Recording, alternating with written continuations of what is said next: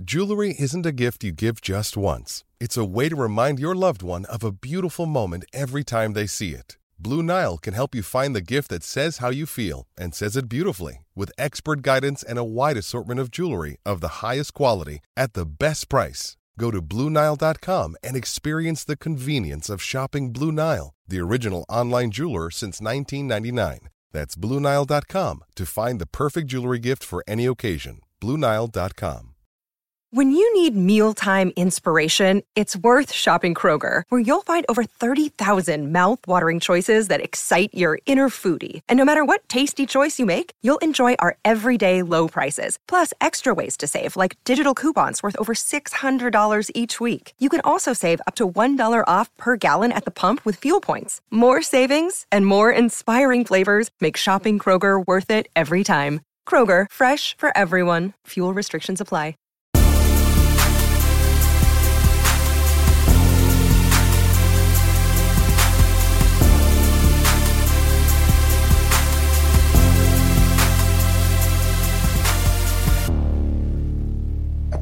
Another week has passed, another episode of Leafs Talk Forever, and another episode without Kyle. It's just me and Scott here on the podcast with you tonight. We got action-packed week that was just that just happened with the Leafs dropping 4 or 5? No, they dropped 3 of 4. 3 or 4, sorry. So we're gonna get all of that to you, plus lineup news. All of the fun stuff. This episode is called Trending Downward. We're in a partnership with the Hockey Podcast Network. Check them out on Twitter. Check them out on Instagram. Check them out on Facebook. Check out their Facebook because they got some cool lives.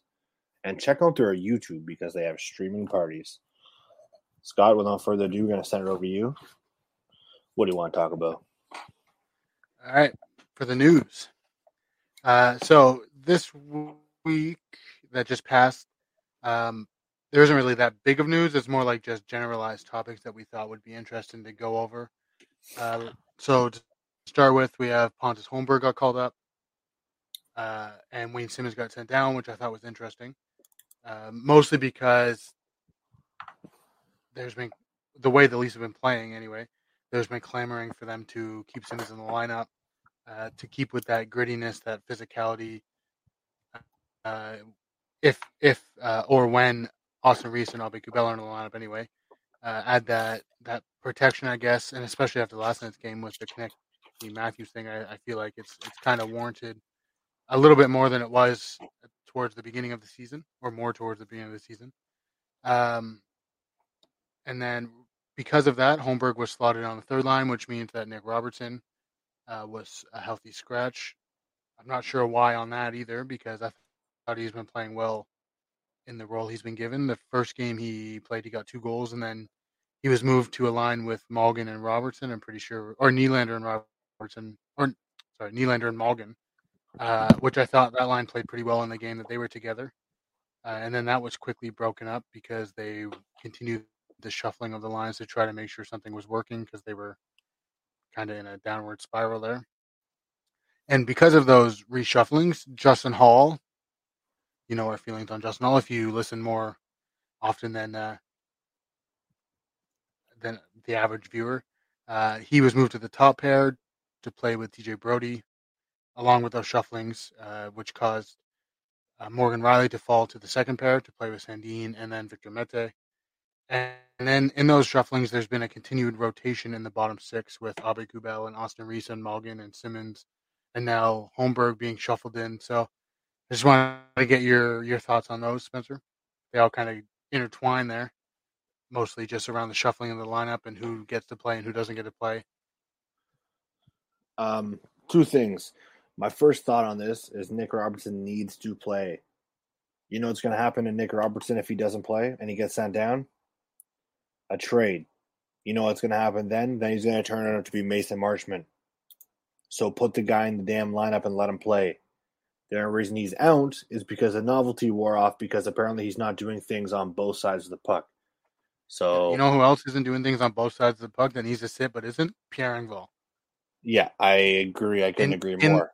In the 2 games or 3 games that 4 games that Nick Robertson played, He's done more in those 4 games than Pierre Engvall has done in the 8 games he's played. Yet somehow Pierre Engvall is still being put in the lineup, 3rd line, 4th line, shuffled around during the game.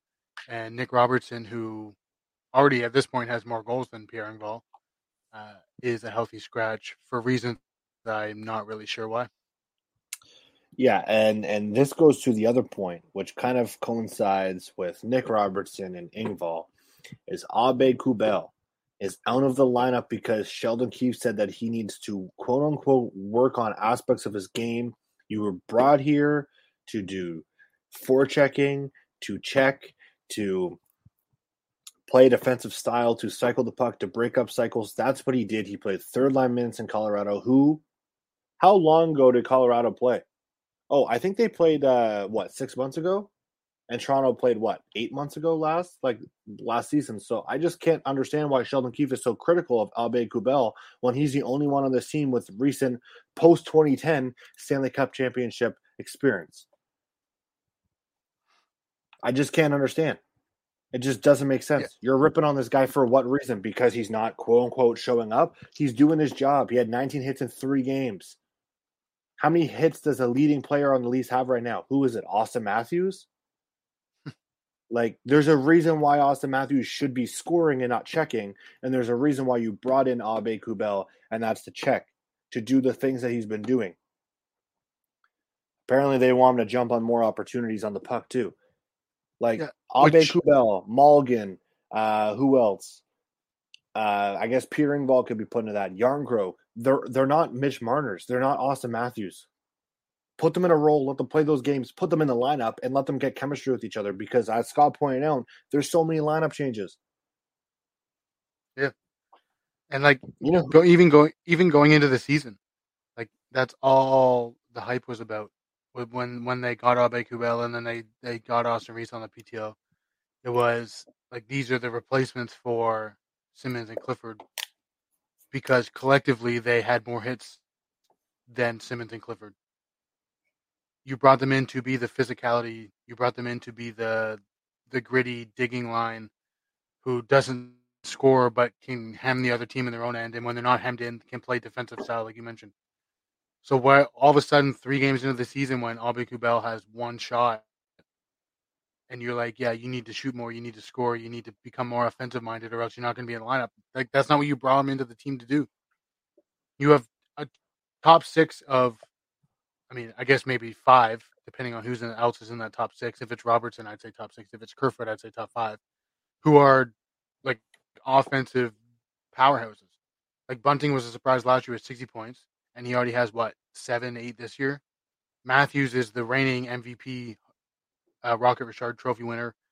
Tavares is a perennial 80, 90-point player. Nylander's a perennial 70-point player. And Mitch Marner's a perennial 100-point player. You don't need Nicholas Aube-Kubel to go out there and put up 70 points or 50 points. Last year, Pierre Engvall had, 21 points? And he played almost the full season. So why then, after 3 games, is Nicholas Aube-Kubel, who isn't an offensive player whatsoever, getting put in the doghouse for not putting up points when at the same time he had the same amount of points as Cal Yarncroke, Pierre Engvall, Wayne Simmons, Kyle Clifford, etc., etc., etc. It's funny. Every podcast I listen to has some kind of, usually this is how it is, usually every podcast I listen to has some kind of former NHL player that is kind of on the lower end of talent. Today I was listening to the radio and old Leaf Christopher Stieg was on. And he mentioned something that he thought was a little bit interesting about Sheldon Keefe's coaching strategy, and that is that if you look at Kyle Clifford got suspended after game 1 of the playoffs last year. He didn't play again till 5 of the season? Again.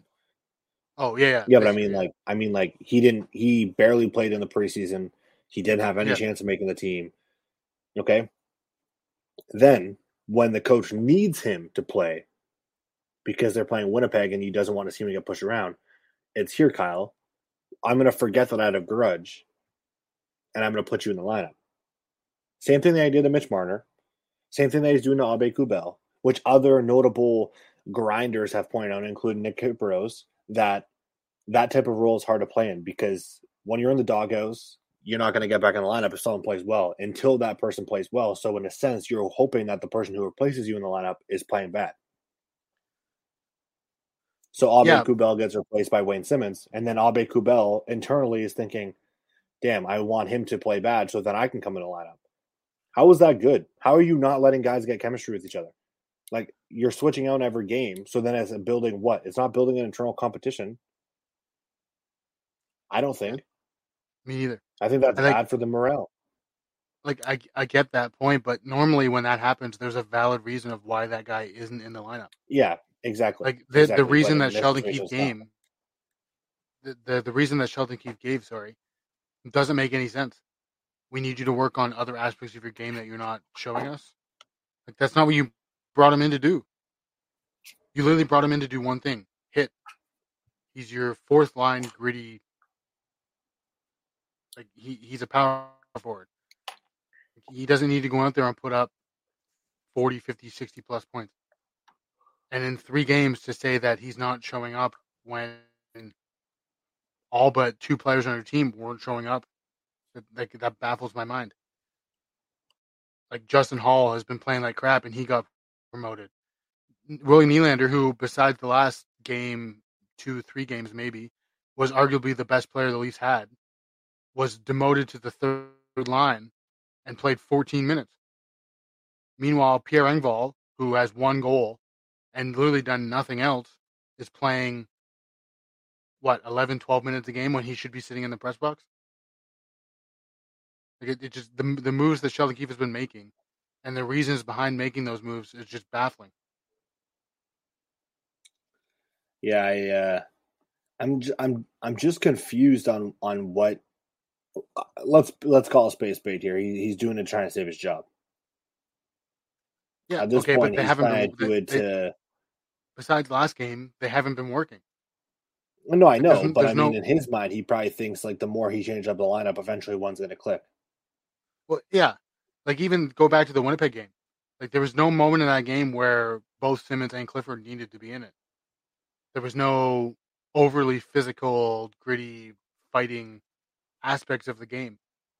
So what? Like, I get going into the game, you didn't know that was going to happen. Yeah, but to have both of them in and then have Austin Reese and Abe Kubel sitting out when both of those guys do arguably a better job at playing Clifford's game than Clifford does at this point in his career, you could have just put Simmons in. Like, the moves that he's making to try to save his job, the lineup changes, the shuffling, the moving players up, moving players down, his favorites still being in the lineup, it's baffling me as to why any of that is happening. And that's, in a nutshell, what me and Scott have been talking about, along with Kyle in the group chat, for the better part of a week, because every game, it's a surprise on who's going to be in the lineup. And also, the antics of the 23 skaters that he dressed against Anaheim in the warm-up, like what kind of BS is that? Like, that's humiliating. People actually, other people, like other fan bases, podcasts, other podcasts based in America, those reporters were making fun of the Leafs for that. Is that the game where he told before the game that he made lineup changes, but he wasn't going to reveal them until the game started? Yeah, against Anaheim, and he dressed all. Okay, I didn't know if that was Anaheim or LA. Yeah, but I feel like that was just a move by him because he knew that if he put out the lineup before the game, like a good portion before the game, then people would have been ripping him to no hell because that's the game that Justin Hall got moved up to the top pair. Yeah, but it's like you dressed 23 skaters. You got guys to get ready who weren't knowingly not in the game to get ready because the team knows the lineup. So then they go out there. Zach Aston Reese goes out there. I don't even know if he played in that game, but let's just say he didn't. Gets dressed, skates for 15 minutes in pregame warm-up just to sit down because your coach is trying to put on mysterious scare tactic. It didn't work. It reminds me of something like Roger Nielsen would have. Or Roger Nielsen? No, what's the guy's name? Harold Bauer. Yeah, with Roger Nielsen and putting the paper bag on his head so no one knew it was him. Yeah. It's just like that's just almost as embarrassing or almost as embarrassing, sorry, as the we got respect in the handshake line comment from Tampa Bay when they got beat out. Those things do not matter. You dressing 23 forwards or 23 players to try and pick your lineup, you already knew. The players already knew. That's embarrassing. People around the NHL were making fun of your tactics, of the team. Like, what are you doing? I'm baffled. Yeah. I'm truly baffled on the decisions he's making. And I don't know. Like I made this comparison to you. I don't remember if I mentioned it last podcast or not, but I mentioned it to you off podcast. Is the way that this is going? It kind of reminds me of Charlie Montoyo with the Blue Jays. Like he took over from John Gibbons in the Blue Jays case, but a coach that people were interested in keeping around for most of his time, and then once he left, they wanted him back. Like a pretty much a fan favorite coach, and then he took over a team that was trending in the right direction. In the case of the Leafs, anybody could have coached when you had the players that they have. And then it just seems like this past season with the Blue Jays and this season with the Leafs, and I guess you could argue earlier in last season with the Leafs too, it just seems like he's kind of not necessarily proving that he doesn't know what he's doing, but it's proving that he's not necessarily the coach everybody thought he was. Yeah. And I think there needs to be a change at some point if this continues, because it's kind of getting pathetic. And I'm just going to say this because a lot of people seem to neglect this point. Sheldon Keefe is a good coach. Like, I'll give him that. However, there is aspects of his coaching that I don't agree with, that most people don't agree with, whatever. However, moral of the story is he came into a situation where the players were basically, I'd say, emotionally beaten down based on how Mike Babcock coaches. They were worn out, they were tired, they're mentally exhausted, whatever. He was a fun, chill guy to be around, made jokes, put the music on in the practices or whatever. Now he's resorting backwards. He's resorting to that guy that it doesn't seem. Did you watch that clip when he was yelling basically at the team on the bench and pointing out Mitch Marner? Yeah, that's when Marner got benched. Yeah, but did you see that clip? Did you watch the whole clip? Yeah. Just so you saw Nylander? Oh, he wasn't even paying attention. Nylander was literally leaning against the boards with his head looking at the ice, and then turned around and was just looking at the fans on the other side of the rink. His back was towards Sheldon Keefe. Austin Matthews wasn't paying attention. Mitch Marner is probably only paying attention because his name got called. And John Tavares was doing that eye squinting thing, like, please shut your fucking mouth because no one wants to hear you anymore. Like, I understand that these guys are saying, oh, we're supporting Keefe for this, that, the other. It's like, maybe these guys are actually frustrated or actually tired, and it's not the same comparison as the Vancouver situation. Everyone keeps saying, well, that's two coaches for Toronto, that's two coaches for Vancouver. The difference is when Travis Green took over for Vancouver, they went to the conference finals in the bubble. They weren't supposed to be that good. They were that good. Like, they turned out to be that good.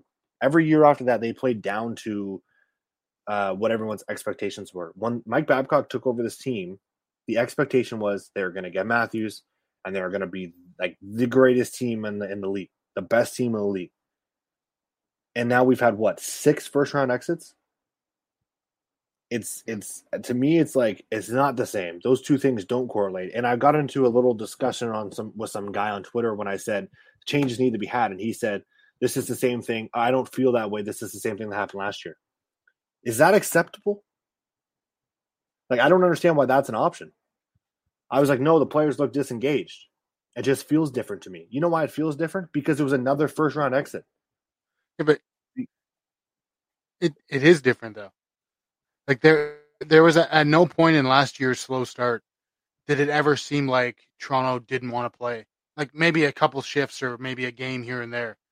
But when they started whatever they started the previous season and the slow start, like, nobody, like, most of the fan base wasn't panicking.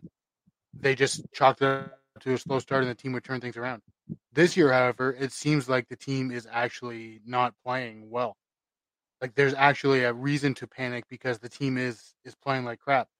Yeah. Last year's slow start, barring the plays here and there, like, Toronto was competing with the other teams. They were just coming up short at the end of the games. But this season, for most of the games, they've looked like they didn't even care. Like the game against Arizona, the game against Vegas, the game against San Jose, the game against LA, that blown lead against Anaheim. For almost 2/3 of the game, they looked like they didn't even want to be on the ice. The other team was just walking all over them. You can't say it's similar to last season because it's not. That didn't happen last season until maybe some parts of the playoffs. But like the first however many games it was, 8 games last year, where people are like, oh, it's almost identical, same stats, whatever.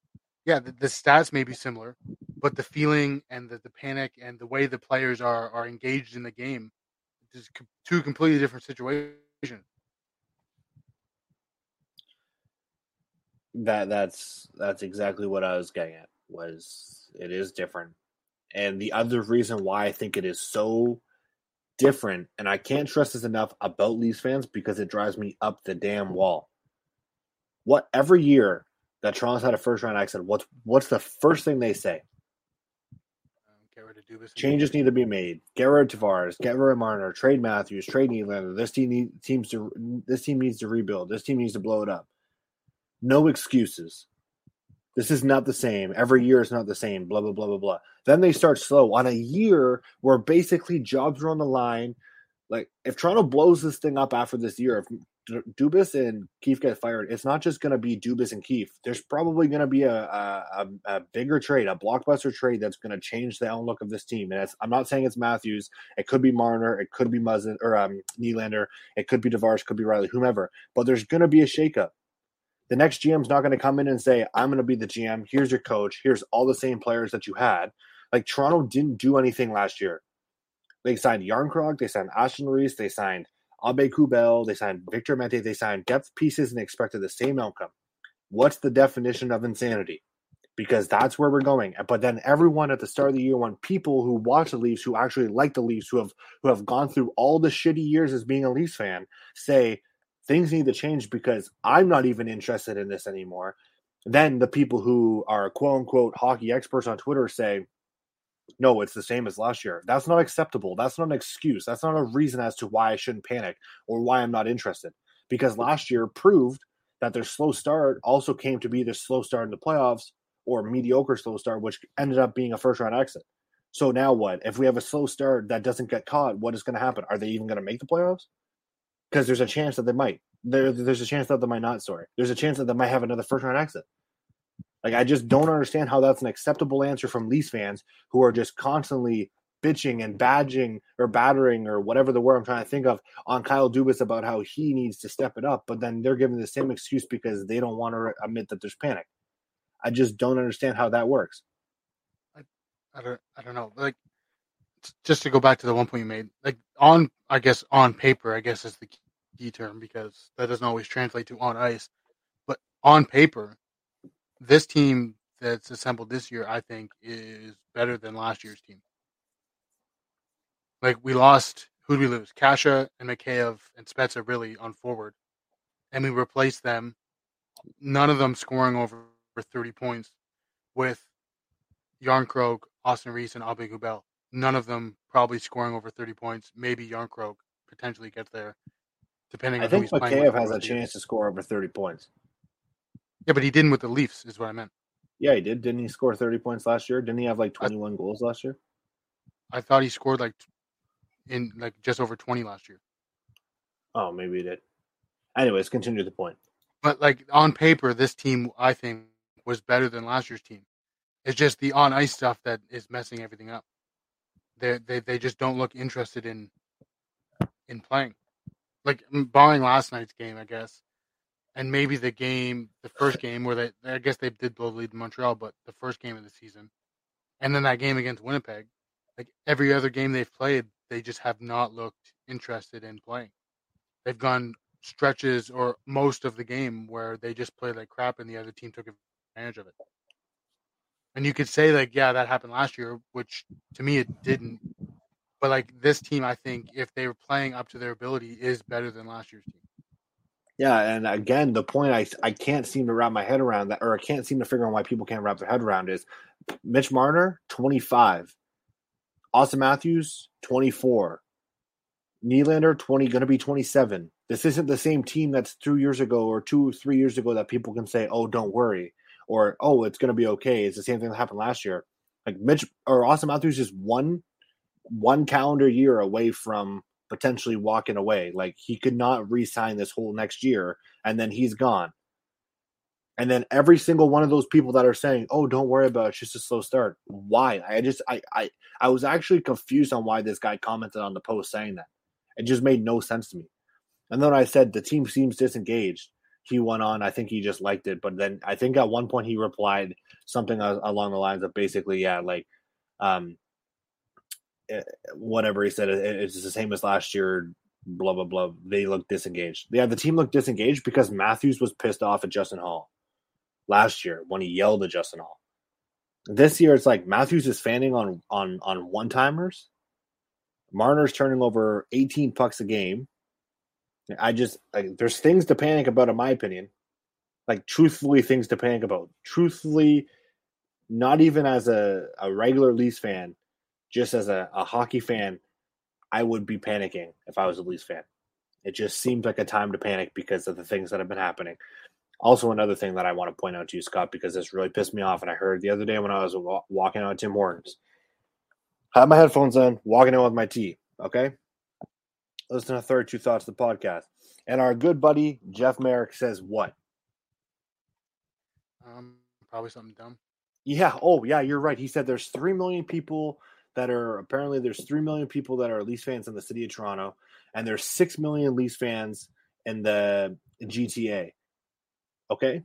Then he went on to say, what are those 6 million Leafs fans or Leaf fan GMs or whatever word he used thinking right now? There's more than 6 million Leaf fans. Yeah, but not in the GTA because that's the population of the GTA.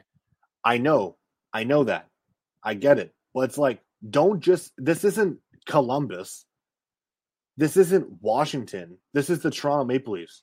I hate when people say only the people from the GTA matter. For those who don't know, the GTA is the Greater Toronto Area. It's all the communities and cities around Toronto in this big, basically, circle.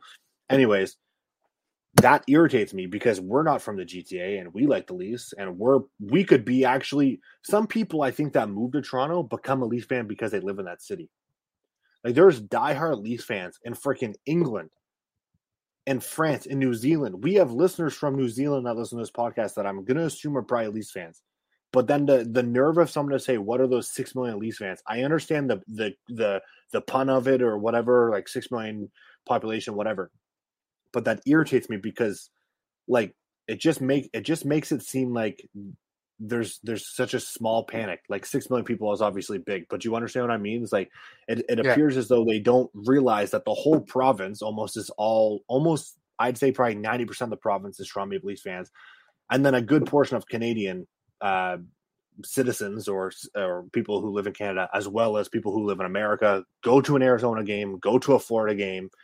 Like I just don't understand why people say that, and it irritates me to no end because it's like my opinion might be actually more valid, or I might be a bigger Leafs fan from a small little town an hour and a half south or north of Toronto, same as you, as someone who lives right beside the arena. And that actually pissed me off. I was like, why would you should have edited that on the podcast. Yeah, in my opinion. It is annoying, irritating when people do say that. And I don't like Jeff Merrick. I've said that for years. I think he's annoying to me. I think he kind of just hopped on Elliot Friedman and then became a bigger name because of it. But in that instance, I don't think he was saying that only people who live in the GTA are Leafs fans. I think he was just speaking directly to the GTA because that's where he was based out of. That's where most of his viewers come from is the GTA. So I don't think he was necessarily insulting the rest of the Leafs fans. I think he was just talking to the GTA because that's where he is that's where he is. Right? It's like people from the Rangers. The Rangers have fans all over the continent, Canada, US, but when you listen to podcasts or you listen to news and stuff, they only ever really mention New York. Yeah, that's true. I don't necessarily think, and I could be wrong. He could have just been poking fun at how only people who live in the GTA are Leafs fans or whatever. Which, if he did, that's completely idiotic because they have the biggest fan base in the league. But to me, it just seems like he was just talking to who he knew would have been listening, and that's people in the GTA, because that's his biggest fan base, because that's where he is. Either way, still a dumb comment, and that stuff just irritates me in general. Just before we go to the ad break here, I just want to point out one thing, and I think I may be in the minority here, but I chalk this slow start, and this may be after you have kind of ripped on people for saying it, yada yada yada. But I blame the slow start on Sheldon Keefe. And you could argue against it, you could argue for it, whatever. But it just seems like the decisions he's made on who to put in the lineup and when to put them in the lineup and why he's taking people out, like we mentioned at the beginning of the podcast, and in-game decisions he's made where he doesn't, like, if you're down a goal with 10 minutes left, he never double shifts Matthews. He never double shifts Tavares. He continues the 4-line cycle with 3 minutes left. Friggin' Simmons, Clifford, and Camp hop over the boards when you're down a goal. And if that was Edmonton, if that was Pittsburgh, if that was Washington, if that was LA in their prime with Kopitar, like, the last 2.5 minutes, McDavid's hopping over the boards, Crosby's hopping over the boards, Ovechkin's hopping over the boards. The last 10 minutes, those top guys are playing 6.5, maybe 7 minutes of that to try to get that goal. If they have to play 27 minutes a game, then that's what they had to do. And it's always annoyed me that Sheldon Keefe never does that. There's times where Matthews plays more than everybody else, but if they're down a goal with 10 minutes left, he just continues the traditional routine he has where Matthews' line comes out, Tavares' line comes out, then another line comes out. They get an offensive zone face-off, then Matthews comes back out. But if they get a defensive zone face-off, then David Kampf's line comes back out. Like, if you're down a goal with 5 minutes left, 10 minutes left, you should be double shifting your star players because they're the ones who are going to get you the goal. You pay them the big money to do that. Put them in situations where they can do that. The defense is a whole nother story. He seems to have bias, and we've pointed this out. I don't remember if it was on podcast or off podcast, but he seems to have bias towards players that he coached in the Toronto Marlies.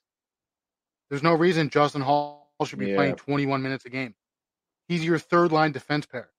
On any other team in the league, he probably isn't even that. Like, he's been playing like crap this year. I mean, you aren't fans of him. We've pointed that out since the moment he came to the Leafs. There has been stretches where he's played well. I'll give him that. Last night, apparently, we were busy, so we didn't necessarily watch the full game, but apparently he played well last night. But the previous 7 games before that, he played like crap. There's no reason he should even have been in the lineup for 3 of those games. Like, in the game against, who was it, LA, where he took the 2 penalties that they scored on, and then he was on the ice for the other 2 goals. Like, if that was any other player on the team, if that was Nick Robertson, he would have got sent back down to the minors. If that was Dennis Mulligan, he would have got benched. Yep. Same as Pierre Engvall. 1 goal. You pay this guy 1.5. Is that what his salary is? No, 2.25. 2.25. And he has 1 goal in the first 9 games. And I get that he's not a point producer. Yeah, but he's supposed to be. But he's supposed to be the replacement of Kiev. Yeah. But, like, to have 1 goal in the first 9 games and you're still getting ice time. Dennis Mulligan has 2 goals in the 4 games he's played in. And he's been benched for 5 games. Yep. I actually don't know if those are the right numbers. The goals is, but yeah, I think he has been benched for 5 games. Nick Robertson had 2 goals in his first game. 2 games later, he's in the press box because he's not putting up points. He literally helped Sheldon Keefe calm the fire in that game. Because if they would have lost that game against Dallas and then went on to this Western Road Spring, he probably would have been canned. Like, it just, the decisions that Sheldon Keefe is making this year, it just doesn't make any sense. Whether it's who's in the lineup at a certain time and why they're in the lineup, or even just on ice decisions, it just doesn't make any sense to me as to why those decisions are made. And I think that plays a big hand in why the team's getting off to a slow start. And I think the team sees it. I think Matthews knows that he should be playing 25 minutes a game. He's the reigning MVP. I think Mitch Marner knows that he should be playing 20, 23 minutes a game. John Tavares knows he should be playing 18 to 22 minutes a game. Nylander knows he should be playing them more than 14 minutes a game. Arguably the best player in the season up to that point. Morgan Rielly although I don't think he's a traditional number one, is our number one defenseman. He should be playing 24, 25 minutes a game. But instead you have everybody's ice time decreasing. Matthews playing, 21, if that, sometimes 19. Nylander, that one game, like I mentioned, playing 14, so that Justin Hall and Pierre Engvall and whoever else can get more ice time. Like, those guys shouldn't be getting the ice time over your superstar and reigning MVP style players. There's no world besides the one we live in right now where Justin Hall plays more than TJ Brody. Yeah. And whatever, throw advanced analytics all you want. There's stretches of the games, if not most of the game, where Justin Hall is playing like crap. He has not been good. Barring Philly game and maybe a couple of the games here and there. But I'm going to say 6 of the 9 games they played so far, he's played himself out of a spot on the roster. Yet somehow he's still in the lineup playing 18 to 20 minutes a game for no reason other than Sheldon Keefe likes him because he coached him in the Marlies. So I just think that everybody's blaming the players. I get the Sheldon Keefe fire Carl Dubas because they don't win in the playoffs, which may be valid this year if they don't win in the playoffs. But I feel like, and even John Tortorella was praising Sheldon Keefe. Why? Yeah, but here's the reason for that. He coached Sheldon Keefe, and Sheldon Keefe, John Tortorella was the first coach that Sheldon Keefe contacted when he got his junior A job. Okay, that may be still. Like, there may be a relationship there. But John Tortorella has to know that the Leafs are playing like crap. That Sheldon Keefe maybe isn't making the best choices. And I get maybe you're not going to go into the meeting. John Tortorella, specifically, I guess, would be the one to do it, which kind of baffled me as he was only singing praise to Sheldon Keefe. Yeah, I think that's only because he hates media. Well, yeah, but usually John Tortorella doesn't care what he says. If people have a problem with it, then that's their problem, not his. That's true, yeah. So it just seems like he was kind of downplaying the impact that Keefe may be having on the team. And I haven't really been seeing, besides maybe the Twitter fans or other fans, there hasn't really been much talk of how much blame Sheldon Keefe should have for his poor coaching decision so far. Everybody's talking about how a trade needs to happen, or Matthews needs to step up, or Marner needs to step up, or Bradley probably because everyone in this world knows that Kyle Dubas is probably not going to fire Sheldon Keefe. Well, yeah, and I get that, but that doesn't mean that you still can't blame him for the slow start. No, I agree. Like, this team, barring 2 or 3 players, is almost the exact same team we had last year. There's no reason that this team should be playing this bad when it's almost identical to last year's roster. Like, last year, the slow start, whatever, but we set the record for the best season the Leafs have ever had. Coming into this season, after last year's Tampa loss, their interest in winning and their confidence and their intrigue in playing should have been at an all-time high. And it just seems like the guys who carried over from last year just don't seem interested in playing anymore. And it just... everybody's blaming the players. Some people are blaming Dubas. Some people have even put videos on Twitter ripping on Kyle Dubas' grandma. But I haven't really seen many people saying, hey, Sheldon Keefe needs to be blamed as much, because there's times in the games where he makes stupid decisions. And even last year, you could argue the playoffs last year too, he was out-coached by Tampa's coach. Some of the decisions he made last year were dumb. That seems to have carried over into this season. And I just haven't seen a lot of people talking about that. How Keefe deserves just as much blame for the way the team has started as the players that are being blamed, Kyle Dubas who's being blamed, even the fans who are being blamed for some reason, because we put too much pressure on the players. I just think it's the most interesting thing about that is there's some media members that had, going back to the John Tortorella point, quick story, is some media members actually had issue with what John Tortorella said. Like, they're like, do you really think it's the media members that are driving Sheldon Keefe out of town? Like, obviously they write the stories, but like, do you think a media member has enough pull in this town to say, you know what I mean? Typically, historically, Toronto has done things based on what fans want. So I just thought that just quickly. I was actually just scrolling through Twitter while you're while you're talking, and I saw David Alter, and he was one of the people who I know was angry. But anyways, continue with your points. Oh yeah,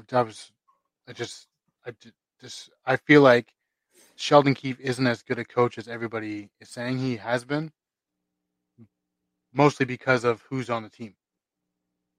Like when the team, Austin Matthews is putting up 60 goals and the team's setting records because of who's on the team. Like, yeah, I get Sheldon Keefe may have had a hand in that because he decides who plays when. But when you have pretty much 4 100-point players, I think that's going to overshadow the poor decisions the coach makes. And when it comes to the playoffs, that's a whole other story because like he was outcoached by Tampa and then Montreal and then Columbus and then, and Dominic Ducharme of all people. Yeah, Tampa Bay again and Washington. Actually, I think Babcock was the coach of Washington, but like people just seem to completely gloss over the fact that he makes he doesn't make the best coaching decisions at moments in games, and this season it's costing the Leafs. I think anyway. Sorry, some news came down the pipe. I just want to quickly mention. I don't know if anyone's familiar, but Scott, are you familiar? Sorry, it's a little off topic, but I just thought I want to get it on here. Are you familiar with the Kyrie Irving anti-Semitic situation? Yeah, he just got suspended no less than 5 games. Good. Yeah. Anyways, nice. And then there's the whole what's that guy's name? You know, the water and the frog, something in the water that's turning the friggin' frogs gay or whatever he said. Alex Jones.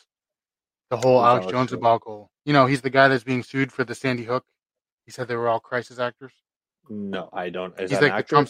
He's like the Trump supporter. He does like a podcast where he throws out far-right political. I don't know conspiracy theories. But apparently, Kyrie Irving is some of the stuff that he throws around conspiracy theories. Kyrie Irving isn't supportive.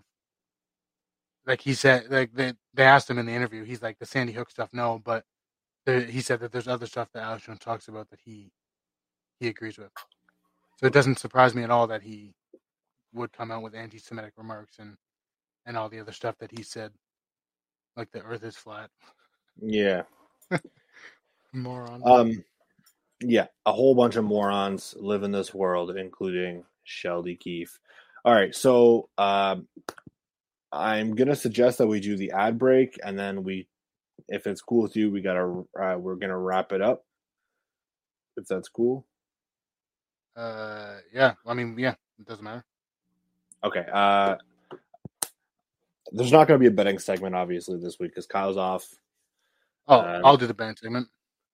Bet for the Leafs to lose against Boston and then win every game for the rest of the year. All right. If you bet that, you could be a millionaire. I guess we're going to go like 74, 7, and 1. That's my prediction. Quickly want to go through the recap of the games. I know we already touched on a lot of points, so I guess if we just go over the recaps and then we can do that after the ad break, though. No, yeah, that's what I mean. It's like ad break, then we'll just go over the recaps. We're trying to keep these podcasts about 55 minutes, I think. Then it takes us to about an hour once we add in all the extra effects. So if that's cool with you, we'll get to the ad break now. We'll get to a little recap of the games, and then we'll close her off. Alrighty? Yep. Here she goes. Hockey fans, it's finally time to hit the ice again, and thanks to DraftKings Sportsbook, an official sports betting partner of the NHL, you're in for a season of a lifetime. New customers can bet just $5 on any team and get $200 in free bets if they win. One team I'm going to place a bet on is the Toronto Maple Leafs to win the Stanley Cup at plus 700. And if that wasn't enough excitement, you can turn small bets into bigger payouts with same-game parlays. Combine multi-bets, like which team will win, how many goals will be scored, and more for your shot to win even bigger payouts. DraftKings is safe, secure, and reliable. You can deposit and withdraw your money whenever you want. So download the DraftKings Sportsbook app now and use promo code THPN. Bet $5 on any team to win their game and get $200 in free bets if they do. That code, THPN, at DraftKings Sportsbook, an official sports betting partner of the NHL. Minimum age and eligibility restrictions apply. See notes for details. All right, there you have it. THPN is the promo code that you're going to put into DraftKings. You're going to bet some money. You're going to first upload some money or deposit some money, and then you're going to throw it to some Leafs games, and you're going to win some big dollars. Scott, you're going to hit off with the game recap quickly. I just have to excuse myself for about 20 seconds. Okay. Yeah, I'll be right back. Recap. We have October 27th. They played the third game of their West Coast swing against San Jose, where they lost 4-3. Marner scored his second of the season. Camp scored his third, and Matthews scored his second of the season as well. It was nice to see both Matthews and Marner contribute offensively, but it was just the continuation of poor play from the Leafs that caused them to lose. Poor play that would continue for the next couple games. Games like October 29th versus LA, where they lost 4-2, and October 30th versus Anaheim, where they blew a 3-1 lead and lost 4-3. In those games, Engvall scored his first and only point of the season.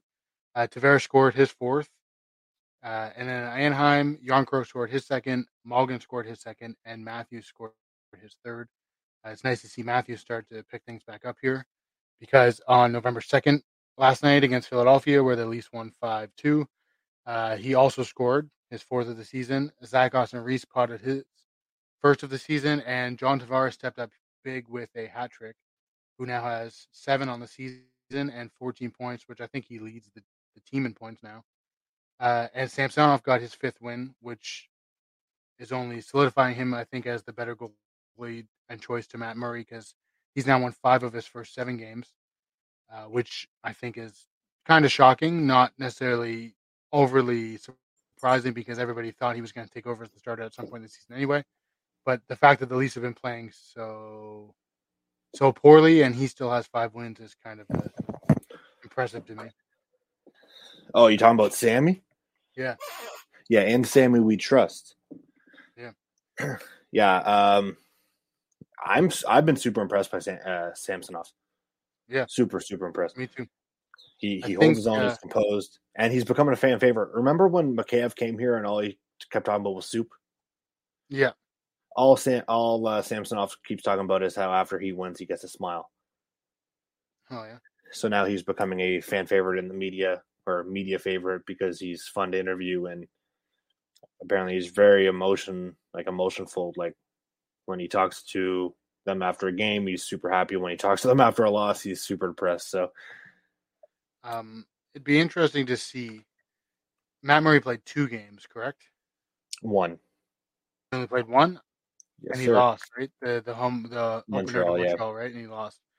It'd be interesting to see what Toronto's record would be, and if maybe their play would kind of not necessarily reflect the record, but maybe they would have played a little better if Matt Murray was there. No offense to Shalgren, but Matt Murray was in the goal for the Vegas, the San Jose, and the Anaheim games. Yeah, I mean, I haven't often wondered that myself, but yeah, now that you're thinking that, now that you said it, obviously the problems they have go farther than just their backup goalie, but the Shalgren hasn't played bad per se.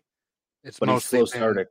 Yeah, the other aspects of the team that have been poor that have kind of cost him the wins. But it just would have been interesting to see if Matt Murray wouldn't have gotten hurt. Shalgren would have still played the same games, but Matt Murray was in instead of Samsonov played the same games, and Matt Murray was in instead of Shalgren.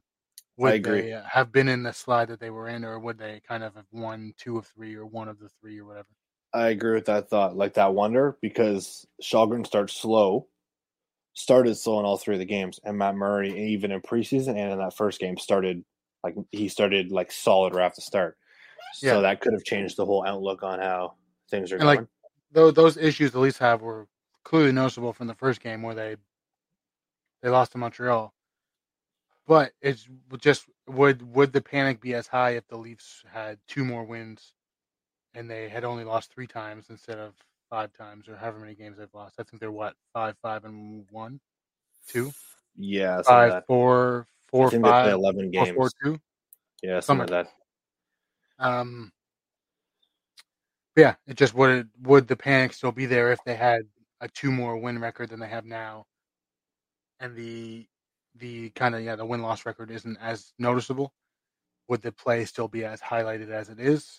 I think maybe, depending, like Matthew's slow start, the Robertson Morgan rotational bottom 6 kind of thing, I think would still be talked about, but I don't necessarily think the poor start narrative of that we talked about and everybody else would have been as blown up as it is if the record was different. Even if they were still playing the same way, I feel like the record would compensate for those poor play and poor performances. I couldn't actually agree more, to be honest. Now that you've said that, I think that there could be a real chance that the temperature would have been turned down. The other thing I think is weird about sports is, like, after they won last night, everyone, like, most the fan base just took a deep breath. It was like, we're fine now. We won. Well, yeah, we're not, though. We're good. Everything's good. Like, that's what David Arthur said in his post game. He's just like, the temperature turned down, but once they lose again, it's going to be rampant. It's the same thing that happened against Winnipeg. Yeah, where they played poorly going into that game, where against they didn't play well Montreal and Ottawa or whatever, and then they won against Winnipeg, and everybody's like, "Oh, the Leafs are back," and then we've lost 4 of the last 5. Yeah, and that's the only game I'll give it to them. I'll give it to you guys. They lost 2, or they won against. They're 1-1. They played poorly against Ottawa, but they still won. And then they script on a win against Winnipeg, and people are, oh, okay, yeah, great. Maybe the 2 wins in a row or whatever it was can help them. But then they lost 4, and then they won 1, and they're like, oh, yeah, we're good. The problems aren't going to go away because they won. The boys are back, but yeah, you're right. Like, they played decently well, from what I understand. Like, as Scott mentioned, we didn't watch the game. We had other commitments, but from what other people said, including Jamal Maris after the game, and Sammy Cosentino, was when it was 3-1 in the second period and Philly scored, apparently, or 2-1 or whatever it was, and Toronto scored whatever it was. It appeared that Toronto was going back to their ways against Anaheim. Yeah. When they were only up by 1 goal. So it's like, are they really gone, or are you just masking the happiness by a W? Yeah.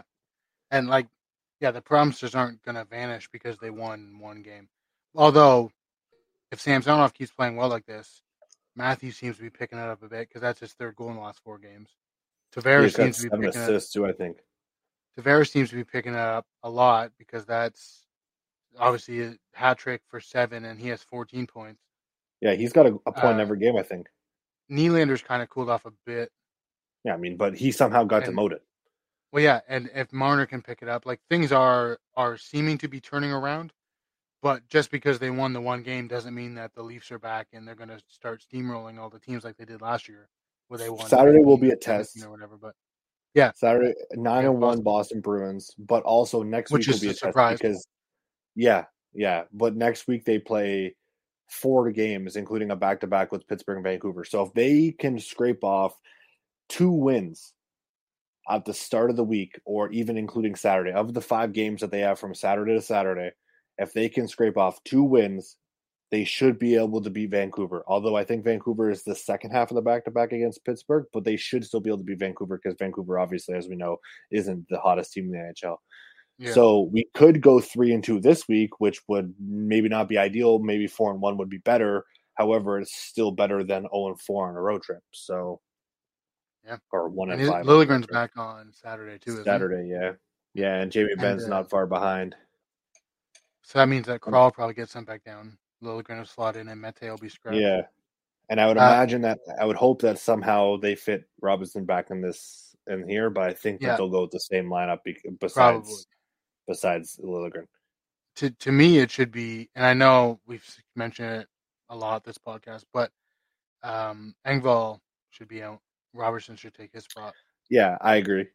The other thing is, but quickly before we wrap up here, sorry. Would you say, like, Mete's out, obviously, if Liljegren's back, would you put Liljegren with Giordano right away? Because that leaves, like, No. it would probably be, in my opinion, I probably would, because it leaves Riley, who's a good two-way defender, I think, both ways. Although he's supposed to be offensively minded, he can skate with Hall, Sandin with Brody, so Sandin becomes the elite player, offensive player that he can be, and then Giordano Liljegren can shut it down. Yeah. So if I was the coach, I would do Riley, Sandin, Brody, Mete, Liljegren, Giordano, or Giordano Liljegren. But because Sheldon Keefe is the coach, I feel like it'll be Riley or Brody, Hall, Riley, Sandin, and then Giordano Liljegren. Yeah. So I guess either way, I would put Liljegren back with Giordano. But it's just who else is slotting the lineup based on my own personal opinion, or who I think Sheldon Keefe would be putting in. Yeah. I hope that Jordy Ben's back soon, because if Jordy Ben's back, then maybe, because Sheldon Keefe had mentioned that one of the reasons why they haven't done too much with their lineup, and other media members have kind of alluded to this, the reason why Sheldon Keefe behind closed doors had mentioned that he hasn't done too much with his lineup is because they don't have a lot of depth in that department, whereas they did forward. So if Jordy Ben comes back and Liljegren comes back and they've got Mete, that's 3 defense who can play in the NHL. Maybe giving Justin Hall a day off. Probably not. But if they do, it won't be because he poorly played. It will be because he's been utilized so much. I feel like when Jordy Ben comes back, Victor Mete will be sent down. Liljegren comes back, Philip Kral will be sent down, and then Jordy Ben will be the extra, and Justin Hall will stay in the lineup. Hey, a boy can dream, man. Well, yeah, obviously that's the ideal situation is for us, as we would rather have Brody or Jordy Ben in at this point over Justin Hall. But with Sheldon Keefe as the coach, Justin Hall staying in until there comes a point where he absolutely needs to come out, which I feel like already should have happened, but it hasn't. So I feel like the lineup will stay similar. Sandin will move back up with Brody, and then Liljegren will slot back in with Giordano just because they played so well together last year. Also, I'm surprised Philip Kral got the call up and not Mac Hollowell, because I'm pretty sure Mac Hollowell is a right-hand defenseman, which they needed. Yeah, because they were playing Philip Kral with Justin Hall, and I'm just like, you basically got 2 HL defensemen there. Yeah, like Philip Kral didn't play that well in the 2 games. No, yeah, I agree. But I agree with that. I just think, like, in actuality, you needed a right-hand shot. Philip Kral and Mac Hollowell are probably around the same on the depth chart. Maybe I don't know how old Philip Kral is. I think he's a couple years older than 22, Hollowell, right? And Hollowell's I think Mac Hollowell's older. Actually, yeah, Philip Kral just turned 23, and Mac Hollowell, I think, turned 25. Oh, okay, then never mind. I was going to say maybe they didn't want Hollowell to come up and kind of like lose confidence in his game, because I think it's interesting that in this similar situation to Philip Kral. But if he's older, then added this, then that doesn't make any sense. Because I said that I thought Hollowell would have been like, they didn't call up Hollowell because they didn't want to put him in a situation for him to lose confidence. So they would have kept him in the minors to play. But if Philip Kral is younger, then that doesn't make any sense, because I thought that was the younger of the two. But that year, remember, what was it, the bubble year or the Canadian Division League year when they had the after Christmas start? Yeah. Joe Thornton was on the team, right? Yeah, I think so, yeah. Mac Hollowell was on the team. He was just the extra defenseman for most of the year. Like, a good portion of the year. He even was quarantining with them. Like, he quarantined with Matthews, Marner, and Thornton. So it's like, I'm curious as to why they don't give him a chance, because he's, I believe, I could be wrong, I haven't looked it up, I believe he's right-handed. So if he's right-handed and you could add that right-hand shot who's only playing 8 minutes a game. True. Also, the other thing, before we wrap up here, because this is a vitally important thing. Just real quick. That's the Hollowell thing. That's true. But if he's going to get called up and then he's going to be sitting out every other game, then that's not really a point of him being called up. No, I agree. I just mean, like, realistically, there's, like, if he played decent like Philip Kral and he's a right-hand shot, they should have just kept him in the lineup. Well, yeah, but with Liljegren coming back and them not moving on Justin Hall and then Sandin playing the right side, I don't see him. I agree with that. Unless Liljegren plays bad here or there, I don't see the extras being really utilized that often, even if it's Mete or Jordy Ben. Yeah, I agree with that. I also just quickly here, Cam Jansen, listen to Cam Strick podcast. Cam Jansen also mentioned the point that you can't really judge a player like Zach Aston-Reese or Abe Kubel because they talked about the Leafs on there, obviously, and how Cam Strickland thinks that, Andy Strickland thinks that Shelkeef has lost the room. And then they talked about kind of what we talked about, how you're putting guys in for one night and then taking them out and put them in, and there's no room to get acquainted with your guys and whatever. And Cam Jansen said, basically, when you're playing a guy 6 minutes a game, what's the point? Like, what's the difference between having Zach Aston-Reese and Wayne Simmons? Because they're like, you're not giving Zach Aston-Reese a chance. So basically, I think the message of his moral of the story is like he's been there, and it's like you're only playing 6 minutes. How are you going to judge a guy on 6 minutes of play?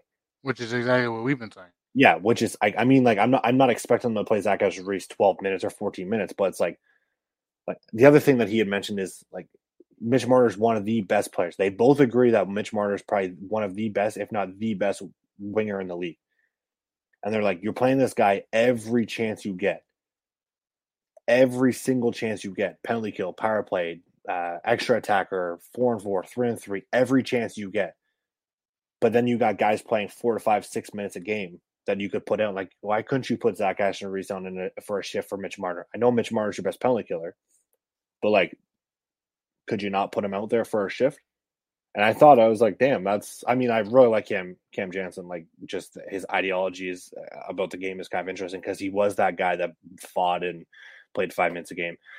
But basically, yeah, his point is just in line with us. Was like, why are you switching it, flipping out the lineups so much when you're playing a guy 4 or 5 minutes, 6 minutes a game, and he can't really get like equated or chemistry or like what's that? An average shift in the NHL is like 40 seconds. So he's playing what? Yeah. 7-8 shifts. So, yeah, something like that. I mean, actually, no, they shift way more than 7 or 8 shifts. He just, that last line plays less seconds, I think. Yeah. Because you're right. He does shift out the 4-line system, but I think they play a little bit less than 40 or 50 seconds like Matthews does. So, anyways, just kind of a cool way to wrap it up because we have been saying things that like NHL reporters and NHL players have. I mean, we're not rocket scientists. That's not what I'm saying. Just simply, it's cool to kind of be reassured with some of the things that we're saying that we're not spewing bullshit like Kyrie Irving is. So with that, Scott, you good? You got anything else to add? No. Okay, so with that, we will be trying to promote, share, and all that other stuff a little bit differently because we know that our viewership is down and obviously we want it to be up. So if you listen, if you're a regular listener, whoever that guy was, if you do listen, who tagged us in that post about William Nylander and Mark Giordano, thank you. Although we didn't necessarily agree with what you said, thanks for tagging us in it. Share, like, comment, tweet, everything like that. Get it out there to your friends so then we can do some cool things because we have ideas for giveaways and stuff, but we're not getting any interactions on Twitter. We're not getting any, well, barely any. We're not getting any big amounts of viewership like we used to last season and earlier than in the preseason and the off season. So if we can turn that around, we understand that there is other Leafs talk podcasts. We were around first, so we understand that they're under a bigger umbrella, but we are still 3 Leafs fans who aren't paid. So give us a listen, share it to your friends, and enjoy. Thank you. Have a good night, everyone.